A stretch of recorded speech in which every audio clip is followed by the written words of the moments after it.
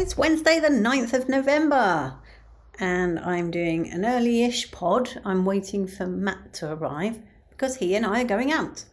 You never know, he might actually arrive before I've finished recording this, in which case I'll let him speak to you himself.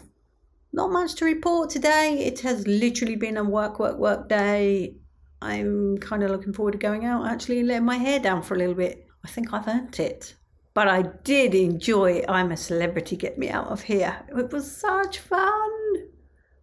I talked yesterday about Babatunde being really scared of heights, and I just loved the way him completing that task made him feel. I have to say I'm not that convinced he did it in the time. I think they might have been a bit generous with their editing. I don't know, because he was so far behind when he'd only got kind of 2 stars that I'm not sure he could have caught up. But there you are. It's a lovely story and it makes you feel good.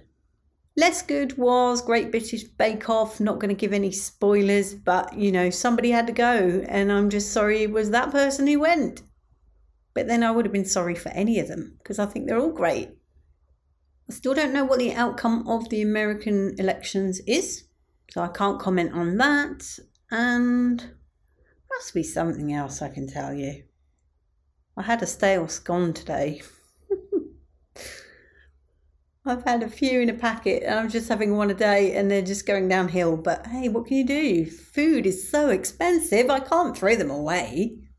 Well, I'm going to wrap up now. It doesn't look like Matt is going to arrive before I record, so I guess you'll have to wait for tomorrow to find out where we've been.